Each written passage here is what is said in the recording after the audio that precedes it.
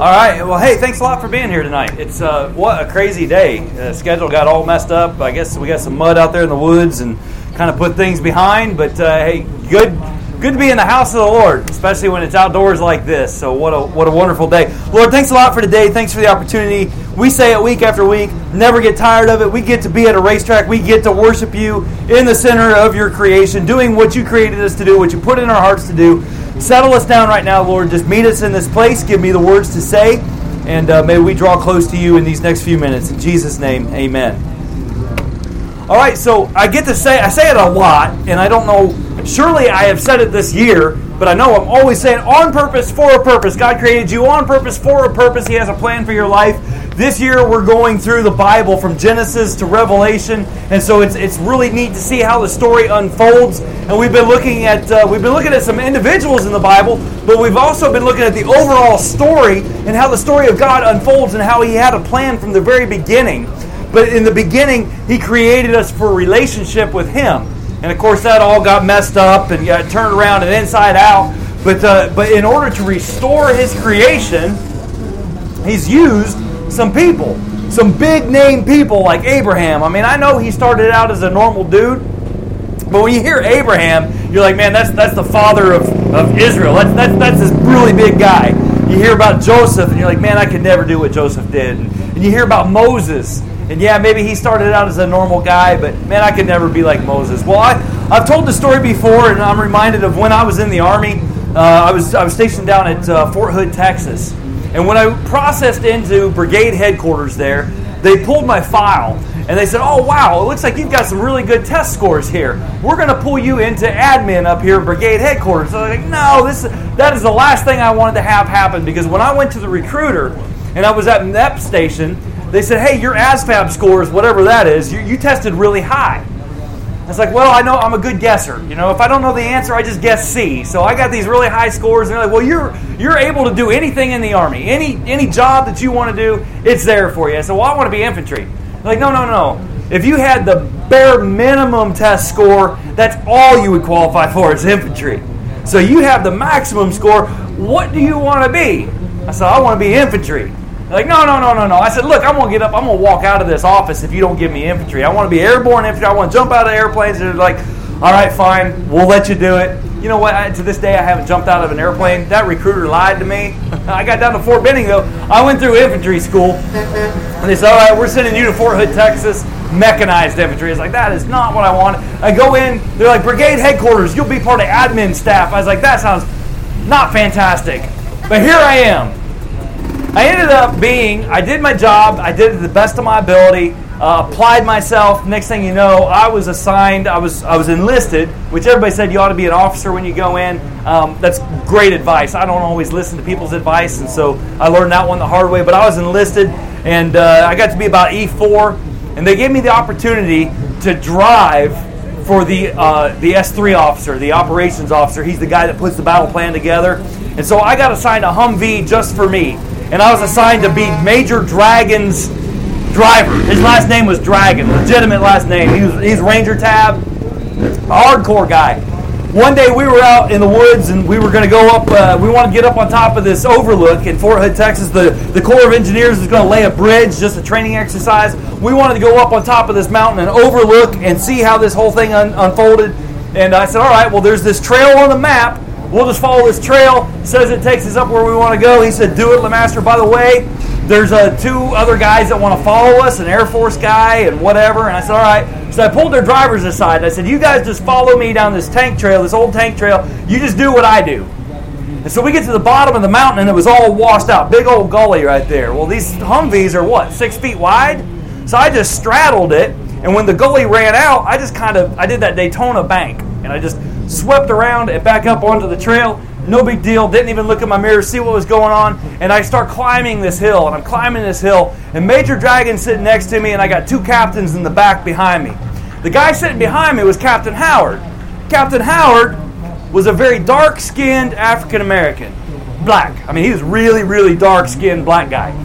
So I got these guys, and we're going up this hill, and it keeps getting steeper and steeper and steeper, and finally at the very top, it's all washed out, and it's a wall. And the thought's going through my mind that we ain't going to make this. but I want to try it. And so I start to put the throttle down, and Major Dragon waves me off. I was like, all right, so I put on the brakes, and when I put the brakes on, we were such a steep angle that we started sliding backwards. And we came to a stop, and we're just kind of teetering right there, and there's nowhere to go, because you can't go forward, and the trail is only 8 foot wide or whatever. I look over at Major Dragon, I look in the back, and I look behind me, and old Captain Howard, he's as white as I am. He was scared out of his gourd. I said, all right, hang on, sirs. And I let off the brake, and I got some momentum, and I yanked the wheel, I stomped the brakes at the same time, and I whipped us around, and we're facing straight down this hill, and we come to a stop, and we're pointed the way we want to be now. And those Humvees that were following me were at that gully down there, and they got one wheel here, both of them lined up one behind the other, and they're just rocking back and forth, about to flip over. And Major Dragon looked over at me, he's like, where did you learn to drive? So I don't know, sir. I just grew up riding dirt bikes. It's all about line selection, and it's just what I do. He said, well, you're the best driver I've ever had. And when I got out of the Army and time of end of station there, he gave me a little going away speech and, really touched me. I was the best driver he ever had. And I was really honored by that. Well, wouldn't you know it, 10, 11, I think 12 years later, 8 years later, I was working for Yamaha, and they came out with this thing called the Rhino. And I know we laugh about the Rhino nowadays, but in 2004 when the Rhino came out, that was the baddest thing ever. I mean, we'd never seen a UTV like a Rhino. I mean, everybody's used to driving mules and Rangers, and you wouldn't ever take those on the trail. And next thing you know, GNCC starts racing these UTVs, and they got Rhinos, and they got Razors, and for their very first UTV race was Union, South Carolina in 2008. I lived in Knoxville, Tennessee at the time. I said, man, that sounds like a lot of fun. I've been driving the wheels off of this Rhino. I'm going to go over there. I'm going to see what I can do. So being that I was in a Rhino, I was on the last row, and all these Razors were ahead of me. Well, when the flag went, man, I went. And I lapped everybody in my class. I lapped all the way up to second place. I lapped my way well inside of the top 10 out of the 60 entries that were there. I just killed it. I absolutely crushed it. And the next day I went out there and I rode my dirt bike in the morning race, and I got lapped by the leader of my race. I had no talent on 2 wheels, but on 4 wheels, I know how to drive. And the whole point of that story is that is what brought me to GNCC. You see, God has a plan and He has a purpose. I didn't know it back in the 90s when I was driving for Major Dragon and hot rodding my Humvee around town and so forth. But God had a plan there. And He gave me a unique talent, and He gave me a gift, and He had a plan to use it. And as an individual, when I surrendered my life to Jesus Christ, and I said, all right, God, I am all in, God's like, great, man, because I got this thing going. I got this globe spinning. I got a great big master plan, and you're part of it. And I'm going to send you to the coolest race series in the entire world, and you're going to be the chaplain there. I had no idea. In 2008, I had no idea that that's what I was going to do. But at the end of 2008, John Ayers has been doing chapel service on GNCC, and he said, hey, man, Moto Tees is expanding. We're going to outdoor nationals. I'm not going to be able to do the GNCCs next year. I don't know who's going to be the chaplain. And like a light shined from heaven. The angels sang. I was like, well, that's me. Been here ever since. Get to be the chaplain on GNCC because God had a plan. And as an individual, I got to step into that. So we've been going through the ages and through the pages, 66 different books, 40 different authors, 1,500 years in the making. This is the Bible, the Word of God. It's the story from Genesis to Revelation about how God had a plan and how He's been putting this plan into action. That's what we've been studying this year on GNCC, and today we're going to get to see how some individuals get to live into the greater story. But to bring you up to speed, that greater story started in the beginning. And if you've missed any of these chapel services, you're welcome to go onto iTunes or SoundCloud and look up Team Faith or Chuck Leemaster and catch up with some of your windshield driving time there. You'll be able to catch up on some of these because we've covered some fascinating things. In the beginning, God created man, created us for relationship with Him, came down in the cool of the day, talked to Adam and Eve. Of course, mankind kind of messed it up. When Adam and Eve were created, there was only one option for bad. And the reason there was even an option there is because we were created for relationship, and you can't have love without free will. You can't have free will without choice. So everything was good. One bad option, they took it, they completely inverted the created order. According to Paul, in Romans, he says that we were all born into sin. Because of Adam, we were all born into sin. We were born with nothing but bad options. There's only one good option, and that's Jesus. And when we accept Jesus, we go back to that created order. And we're looking forward to the day that God restores His order on this earth. From there, though, in order to get to Jesus, God had a plan, He had a purpose. And He pulled Abraham aside. He said, hey, I'm going to do a thing through you. Lots of people, lots of land. The whole world's going to be blessed. So Abraham had a son who had 2 sons. One of them had 12 sons. The story of Joseph, how Abraham's family was about 80 people. And they moved to the land of Goshen, right outside, right in the northernmost part of Egypt. And there they're protected. They're not intermingling with all the Canaanites. They're not intermingling with the Egyptians. They're just themselves, and they grow as a family, and they grow and they grow and they grow. 400 years later, they're a nation, lots of people, and now they need lots of land. And so they're enslaved in Egypt, and God raises up Moses and leads them out of the promised land through the Passover. The Passover, we got to look at the Passover on Passover weekend. Like the next morning was Sunday, Passover Sunday, and we had to talk about how Jesus came riding into Jerusalem with all the sheep that were going to be sacrificed over Passover, and how because of Jesus we can have eternal life, the ultimate Passover. So the angel of death passes over, and they go out into the wilderness, and they're headed towards the promised land. Lots of land is coming up next. They go out in the wilderness, and they stop at Mount Sinai, and they get the law. Oh no, 613 laws that we have to go through for chapel service. How are we going to do this? Well, it turns out that the law is amazing. As Paul explains it in Galatians, he says that the law is like a tutor that gets the children to school. If Paul were here today, he would say the law is like a set of guardrails that keeps you on the road, keeps you on the path, so that you can arrive at your final destination. You see, the law was put down so that the children of Israel, so the nation of Israel, would know who God was, and that they would arrive at the destination that He needed them to arrive at, so that His son Jesus could be born into the line of David, into the line of Abraham, and be that blessing for the entire world, that third part of the promise, right? So Moses gets the law, not understanding that there's 3 parts. There's the moral law, there's the ceremonial law, there's the civil law. You know, when you get to look at that and you get to break it down, you find out that it's really quite fascinating, and how that really did protect the nation in order to accomplish God's purpose. But where we're at today, Moses comes down off the mountain. He's got the 10 commandments that God has written. He's got the 603 other little laws that go along with it. He comes down off the mountain, and this is before God had instituted and said anything about the Ark of the Covenant or having any kind of a special place for him to Holy of Holies. There's none of that yet. Moses comes down off the mountain. He's out there in the wilderness, and so in order to have a meeting place for Moses to meet with God, he has a tent. He has a fancy name for this tent. It's called the Tent of Meetings. And it says that when Moses would go to the tent of meetings, everybody would come out of their tent. And they would stand at the door of their tent, and they would watch Moses go into the tent of meetings to meet with God. And when Moses would go in there, a cloud would come down and cover the tent of meetings, and God would go in there and would meet with Moses. Matter of fact, it says in Exodus 33 that thus the Lord used to speak to Moses face to face as a man speaks to his friend. What were we created for? Relationship. And Moses got to go in and meet with God face to face as a man speaks with a friend. When Moses turned again to the camp, his assistant, Joshua the son of Nun, a young man, would not depart from the tent.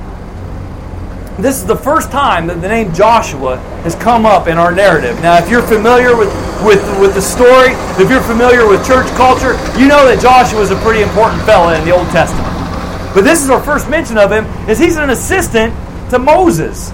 And it says that when Moses would leave the tent of meetings, Joshua would stay in there. What was he doing in there? We don't know. Doesn't say what he was doing in there. Matter of fact, I've read some commentaries on this to find out, well, what was he doing in there? The commentators don't even mention this because this is just such a footnote in the story of Moses. They don't even mention Joshua. There was one commentator that said, well, Joshua was probably in there cleaning up the place so that it would be ready for the next meeting for Moses. And I thought, is that right? How many styrofoam cups did Moses and God leave laying around in there? You know what I think it was? We were created for relationship. Joshua got to observe his leader Moses having relationship with God, and he desired the same for himself. I'm reading into it. But where do we go when times are tough? When we want to meet with God, where's the place that we go? You're in the hospital and things are tough. Where do you go? You go to that little chapel. You go to the sanctuary. just a place to meet with God. We were designed for relationship. Solomon said that God has placed eternity in the hearts of man. We long for that relationship with God. And Joshua, in that tent of meetings, desiring relationship with his Creator. I can say that with confidence because we know the rest of the story, how Joshua rose up, and he's a pretty influential guy here. But right here at this point, he's just an assistant. He's an Aaron boy. Aaron, Moses' brother, is actually Moses' assistant with a capital A. Aaron's the important assistant. Joshua, he's just the Aaron boy at this point. But God's leading the Israelites through the wilderness. They're on their way to the land of Canaan. Okay, so you got Egypt over here. They're on the Sinai Peninsula that's between Egypt and the Promised Land. When God led them through, God led them to the Red Sea. What's interesting is if you look at a map, you find out that they could have gone north and they could have gone south and they could have missed that Red Sea. But God led them to the Red Sea so that God could do a thing. You remember that? How Moses, there's the Red Sea in front of him. Pharaoh's changed his mind. He's going to charge after him. Certain death in front of him, probable death behind him. And God says, stretch out your staff. They go through on dry land, and God collapses the water on Pharaoh's army. Never saw that coming. Like, wow, we're going to be free indeed, never have to worry about the Egyptian army chasing after us. That's a pretty amazing thing. That's a God thing. Well, God, after he led them through the Red Sea, he takes them out to the wilderness. Instead of going up here to Canaan, he brings them south on the Sinai Peninsula. Down here's Egypt, Sinai Peninsula. It goes to Mount Sinai, it gets the law, and Canaan's up here. And now God says, okay, we're about ready to go we're going to go into the Promised Land. Get ready. And he tells Moses, he says, at this point, he says, send men to spy out the land of Canaan, which I am giving to the people. And so Moses selects one man from each tribe. There's 12 tribes. Gets one guy from each tribe. From the tribe of Judah, he gets a guy named Caleb. From Ephraim, he gets Joshua, the son of Nun, his actual assistant. There are 10 others, and you're familiar with the story, I'm sure. These 12 spies, they go up into the land of Canaan, they scope it out, they come back and they bear a good report. They say, hey, we saw the land. It's indeed a land flowing with milk and honey. Matter of fact, check out these grapes that we brought back. They had taken a cluster of grapes that were so large that they had to be suspended on a pole and carried between two guys, the pole set on their shoulders. They come back and they say, man, there is a lot of good up in that land. Milk and honey. It's flowing with it, good stuff, but they give the report, but there are giants in the land, and we are like grasshoppers compared to these guys. And the people of Israel, they're dismayed. They're like, oh man, I cannot believe this. Would that we have died in Egypt. Sounds kind of crazy. Like, didn't you see what God did at the Red Sea? Didn't you see what happened as soon as you got out in the wilderness? Well, they were hungry. God gives them manna, gives them quail. They were thirsty. God gives them water from a rock. He promises them a promised land. And as soon as adversity comes along, they're like, oh man, I wish that we had just died in Egypt. Don't understand that until you face temptation of your own. I don't know about you, but I've had some temptations in my life. Some things, some bad habits that I've had to break, some addictions to break. Oftentimes, it seems like the easiest way to get rid of temptation is to give into it. Oh, that we would go back to Egypt. It was easier there. At least we had food there. At least we had water there. Oh, man, this is hard. You know what? When I said I was going to stop drinking and I was going to deal with alcoholism, I thought that God was going to come down and just touch me and I never had that desire again. This is hard. It'd be way easier to go back to living the way that I used to live. But there were two guys. There were Caleb and Joshua that said, no. This is hard, but God is with us. You love the races, man, especially when you see show haulers racing. So Joshua and Caleb who were among those who had spied out the land, tore their clothes and said to all the congregation, the people of Israel, the land which we passed through to spy it out is an exceedingly good land. If the Lord delights in us, he will bring us into this land and give it to us, a land that flows with milk and honey. Only do not rebel against the Lord. Do not fear the people of the land. They are bread for us. Their protection's removed from them, and the Lord is with us. Do not fear them. Then all the congregation said to stone them with stones. Said, kill them. We don't like what these guys are saying. But the glory of the Lord appeared at the tent of meeting to all the people of Israel, and God showed up, and they were not able to stone Joshua and Caleb. Isn't that how it goes? You're having a hard time. Man, I ought to just give up. I ought to just go back in. But then you show up someplace like this and there's a crazy guy saying, you were created on purpose and for a purpose. And you just want to punch him in the face. Like, no, I want to be miserable. But no, God has more for you. He's got a greater plan. And Joshua and Caleb are like, God's plan is greater than yours. He can do this. He's promised it to us.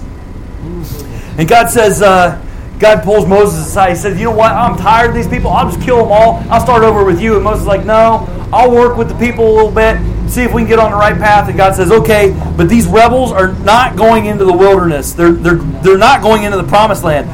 Matter of fact, God said, for every day that the spies were in the land of Canaan, I'm going to add a year to their life out here in the wilderness. So 40 days, it's going to be 40 years.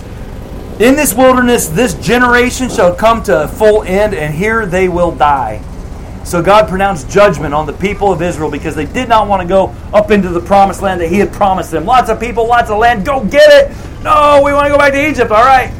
If you guys are going to be stubborn and stiff-necked, you're just going to die out here in the wilderness, and your children will be the ones that go across the Jordan River, and they'll take the promised land. Moses actually could have gone on. As you know, Moses didn't get to go into the promised land. It seems like later on, after this part of the story, Moses has a little temper problem in front of the people, and he disobeys God by striking a rock instead of speaking to it. And God says, you know, Moses, you've done a lot of good. But you ain't going to go into the promised land. It's about time to pass that baton. You know who Moses passed that baton to? That little small-time assistant that used to stay in the tent of meetings. Joshua, the son of Nun, the guy who went up into the land of Canaan and said, we can do it. And everybody said, shut up, you little runt. We can't do it. No, we can. Joshua is the one that gets to take over and lead the people into the promised land. He's the scout who, I love it. He's the scout who faced the impossible odds. And he said, they are bred for us. And I'm a hungry grasshopper. Let's go get them. So now he finally gets his chance. 40 years later, after the death of Moses, this is Joshua chapter 1. After the death of Moses, the servant of the Lord said to Joshua, the son of Nun, Moses' assistant, he said, Moses, my servant, is dead. Now therefore arise, go over the Jordan, you and all this people, into the land that I am giving you to the people of Israel. Every place that the sole of your foot touches, I have given to you, just as I promised to Moses. Part of God's commission to Joshua in this passage, God says, be strong and courageous. Do not be frightened. Do not be dismayed, for the Lord your God is with you wherever you go. It's a verse that we often see, that we memorize, and we see it hanging on the wall. Do not be afraid. Take courage. I'm God. Interesting times around here sometimes. We find out actually later on in the narrative of Joshua, we find out in chapter 14 that Caleb says, hey man, I'm 85 years old. I feel just as young and energetic as I did 45 years ago when I came over here the first time. I'm sure that is true of Joshua. God had His hand on both of them. And so in Joshua chapter 2, Joshua sent 2 men secretly from the city that they were living in. And I'm not kidding you here. The name of the city was Shittim. That's a fun one to talk to your Sunday school teacher about, okay? It's genuinely in there. They lived in the land in the city of Shittim. All right? Now that's funny for us in our English language to say. However, when the people were out in the wilderness in the Sinai Peninsula right here, there were actually some cities, there were some kings and some small nations that would come up against the land of Israel. And Israel wiped them off the map. Every single time that somebody came up against them, Israel took care of business. They took care of business with kings like Arad and Sihon and Og, the 5 kings of Midian, whose headquarter was the land of the city of Shittim, which was right on the Jordan River, right across from where they needed to go. The very first city that they would encounter across the Jordan River would be Jericho. And so Joshua takes 2 men as spies, and he says, go into the land, especially to Jericho. And there they went, and they came to the house of a prostitute whose name was Rahab, and they lodged there. So he says, all right, I'm going to send you 2 guys to go spy out the land, pay special attention to Jericho. Now, I got to point out the obvious here. These guys were not very good spies, because it was no secret that they were there. I mean, as soon as they get there, the king of Jericho finds out that, hey, there are spies in the city here to check us out and see what it will take to defeat us. And the king's like, well, go get them. And so the men of Jericho come and they knock on Rahab's door. They're like, hey, we hear that there are men from Israel staying here at your house. And she's like, well, yeah, there were some men here. There were 2 of them here. But they left already, when in reality, she had hid them up on the roof and put them underneath the straw that was across her roof. She says, they were here, you just missed them. They went that way. If you hurry, you can catch them. So sure enough, the men of Jericho, they leave Rahab alone, and they run out, and they go try and chase down these men from Israel. And Rahab pulls the men aside. She said, look, I've done good for you. And she says, she came up to them on the roof, and she said to the men, I know that the Lord has given you the land, and that the fear of you has fallen on us, and all the inhabitants of the land melt away from you. For we have heard how the Lord dried up the water of the Red Sea before you when you came out of Egypt, and what you did to the kings of the Amorites who were beyond the Jordan, to Sihon and Og, whom you devoted to destruction. She says, no doubt you guys are going to defeat this land. I believe that. Everybody else around here is afraid, but I'm helping you out. So you guys need to help me out. What I like about Rahab here is that she believed God. She believed there was a God. She said, you're God. She acknowledges that there's a God, but she believed in God. And there is a big difference. Do you know what the difference is? Believing that there is a God is one thing. Everybody seems to agree that there's a God. But to believe in God means that you believe that God will do what God says He will do. You see, when you believed in Jesus as your Savior, you believed that He was the way, the truth, and the life. No one comes to the Father but by Him. She said, I believe not only that your God is the true God, but I believe in Him because I believe He will do what He said He will do. I believe that He has given you this land and that none of us can stand up against you. So I'm on your side. What are you going to do about it? And they said, all right, I'll tell you what. You hang a scarlet cord from your window of your house. Her house was on the wall of Jericho. Her window was facing the outside wall, facing outside of the wall. So she hung this scarlet cord in her window. She let the men down through the window by a rope. She hung this scarlet cord in her window. And the men said, all right, anything that's in this room when we come back is protected. We will protect you. If you want to bring your mom, your dad, your brothers, your sisters, your nephews, your nieces, that's fine, but they got to be in this room. Outside of this room, no promises. And by the way, Rahab, if you double-cross us, all bets are off. She's like, no problem. Got the scarlet cord in here. My mom, my dad, my whole family is going to be in here when you guys come. And so the spies come back. They give a good report. Says to Joshua, truly the Lord has given all the land into our hands. All the inhabitants of the land melt away because of us. And so in Joshua chapter 3, God says, all right, the time has come. You guys are going to go across the Jordan River. The way you're going to do it is the priests are going to go before you with the Ark of the Covenant. They're going to put their feet in the water. This is yet another God thing. You remember that Red Sea crossing that we talked about briefly a little bit ago. How they came to the Red Sea and God said, Moses, stretch out your staff, the water parts. Some of the people that are in the midst right now, they were children during that time. So they remember a first-hand account, but there's been a lot of stories going around. Hey, you remember that time? Well, now God is revealing Himself to this new generation. He says, your priests are going to go and they're going to get their feet wet. It's no secret that I'm going to do a thing, but the priests have to get their feet wet. They have to have stake in this time. You see, the Red Sea was all about God doing what God's going to do. It was a surprise. Like Moses, y'all are stuck. Stretch out your staff. I got a trick for you. Now they're coming to the Jordan River, and they're like, you guys have a part in this. You're going to get your feet wet. The priests go in. The water stands up. All of Israel crosses the Jordan River on dry land. The priests come up out of the riverbed. The water flows again. And now they're on the Jericho side of the Jordan River. And if you recall this story, God tells them to do something really weird. But it includes every single person in the nation of Israel. Every single person gets a part of the greater story. For 7 days, they march around Jericho. Once a day, complete silence. Second day, they march around the city of Jericho, complete silence. Third day, same thing. Seventh day, they march around it 7 times. And at the end of the 7th lap, they blow the trumpets, they cry out with a loud shout, and the walls come tumbling down, all except for Rahab's wall. Her wall stands still. She's spared. The whole city is destroyed.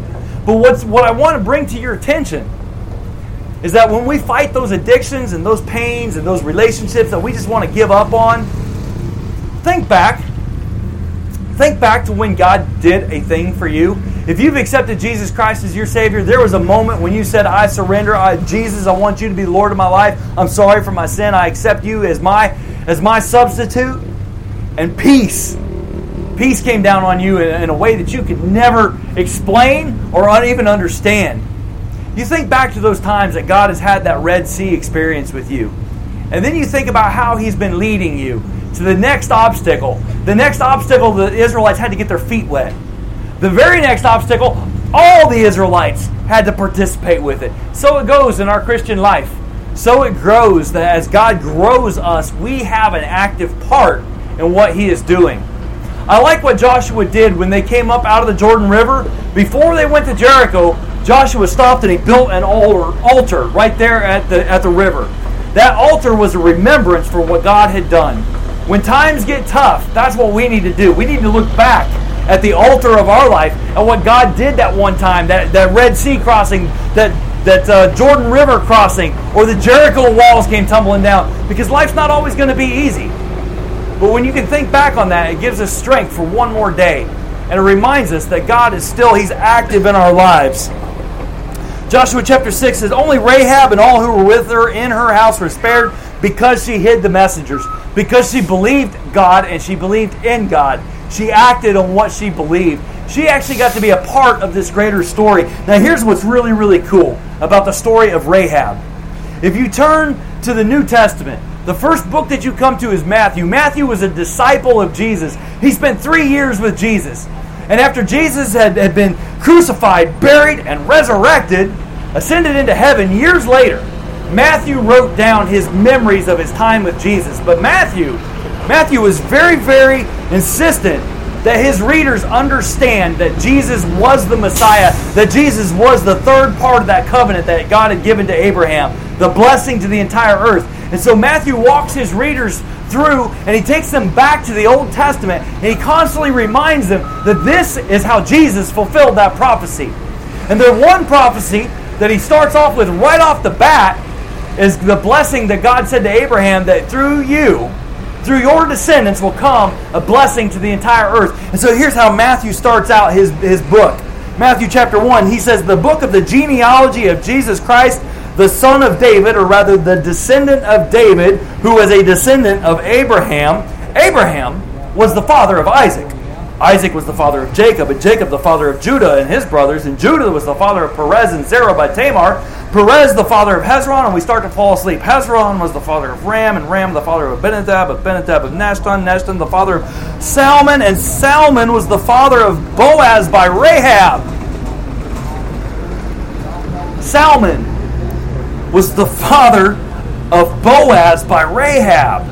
And Boaz, the father of Obed by Ruth, and Obed, the father of Jesse, and Jesse, the father of David, the king.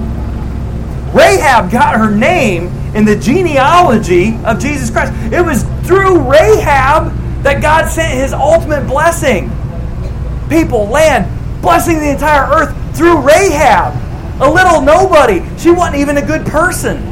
But she believed God, she believed in God, and she acted on what she knew was right. And she had a part of the greater story. And that's what we're bringing to you tonight. You get to be a part of that greater story. You're created on purpose, for a purpose. You get to be a part of this greater story because although 66 books were written in 1,500 years by 40 different authors, the story is ongoing. God is still accomplishing His will on this earth and in this GNCC nation, and you get to be a part of it. Let me pray for you. God, thank you so much. For through the ages and through the pages, I learned so much. I'm so excited I get to share it with these people here.